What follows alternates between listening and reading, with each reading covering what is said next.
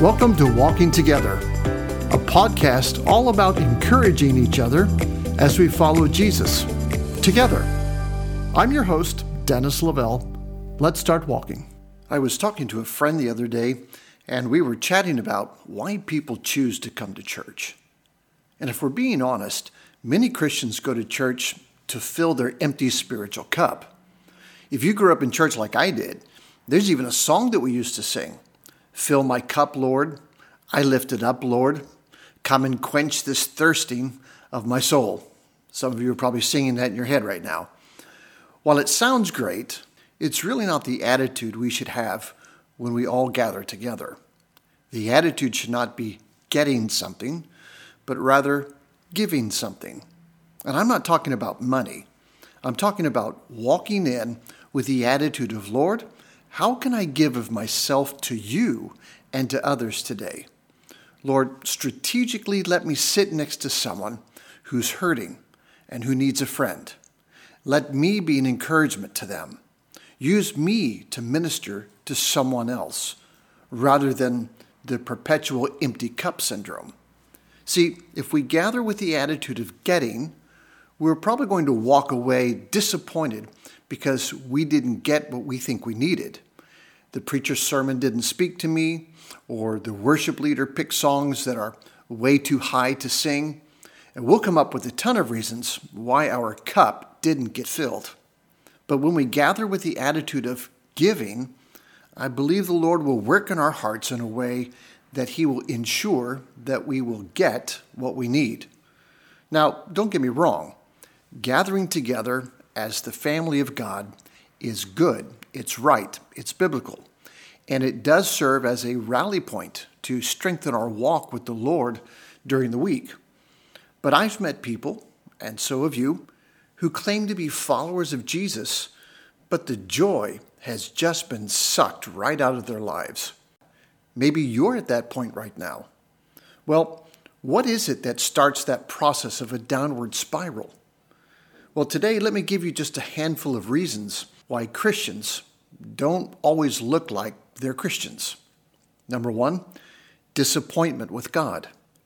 Ever notice that followers of Jesus will say with their actions what they would never say with their mouths? Even the expressions on their faces say to me that they're unhappy, restless, and frustrated. And let's be honest. How can others be expected to trust the God that you say you follow when He hasn't even lived up to your expectations? When God doesn't answer our prayer our way and in our timing, we become disappointed in Him. And it shows in everything we do. You might not see it, but I guarantee the people around you see it, and they will get the shrapnel of your attitude. Reason number two, distraction.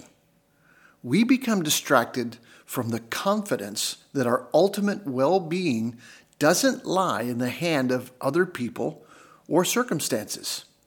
We tend to focus on ways to have less stress. But really, it's not about less stress. It's really about more trust. You see, if we trust Him more, we get God's peace that passes all understanding. And that peace wipes out the stress. But if we try to reduce the stress, that doesn't guarantee His peace. You might succeed in reducing stress by eating a box of Ho-Hos or Pop-Tarts, but that doesn't mean you've added peace to the equation. You see, more trust means more peace, and that equals less stress. It doesn't work the opposite way. Less stress equals more peace. God is asking us to live this out daily, not less stress, but more trust. Romans 12 urges us not to be conformed to this world, but to be transformed by the renewing of our minds. And when I see that word renew, I think of re-wallpapering a room. Have you ever re-wallpapered a room? I mean, it's a mess to pull the old stuff off. But in the end, when the new wallpaper is hung, the room looks nothing like it did. It looks completely different. And this is what Romans is saying, to renew, re-wallpaper your mind by continually acknowledging what God has done for you already and not focusing on whatever you're obsessing on. Reason number 3, why Christians don't always look like Christians: dangerous relationships. Jesus was known by the company he kept. He was a friend of sinners. You remember the people around him kept saying, he eats with politicians and tax collectors. See, Jesus didn't eat with these people because he was attracted to their way of life. He did it to be the best friend a sinner ever had. If he would have had wrong motives, these relationships would have been very dangerous. But his motives were pure, strong, and loving, and their label of friend of sinners was true. Now, can that be said of you and I?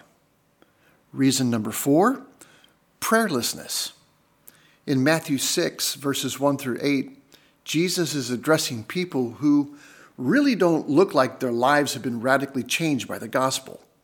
He says that one of the red flags is that these people have a reputation for being hypocritical in their prayers.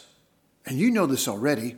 A hypocrite is a person who refuses to apply to himself the standards he applies to others. You see, genuine Christians, not hypocritical ones, use prayer not as a means of impressing others, but to give thanks and confess sins and to ask for direction and help. And they realize that a life of prayerlessness is a life full of pride because it doesn't show a dependence on him. James, the brother of Jesus, tells us that he resists proud people and gives grace to the humble. Well, how does God resist you? Well, that word means to oppose. God opposes our plans and attitude because they're not in alignment with his plans and attitude. So let's be more prayerful and thankful and see if that doesn't change our attitude and outlook.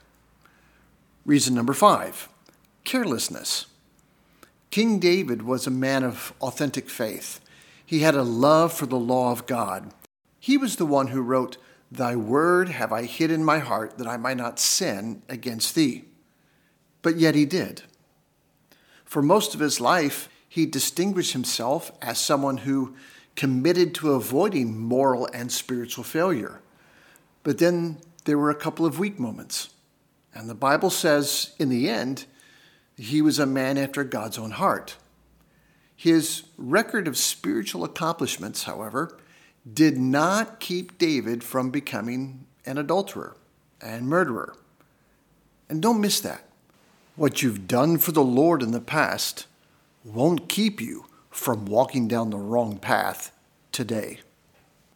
One night, he was taking a walk on his roof when he should have been leading his troops in battle, and David used the power of his office to pursue another man's wife. And in an unguarded moment, he blew it. Proverbs 4:23 says, guard your heart with all diligence, for out of it are the issues of life. And that is the 6th reason why Christians sometimes don't look like Christians: an unexamined heart. Now, Jesus knew everything about the heart. He taught a lot on the subject. Unexamined motives will ruin friendships, marriages, and just about everything in your life. Because here's what we all know: your mouth is going to say what is in your heart. So the only way to control what comes out of your mouth is to allow your heart to become examined.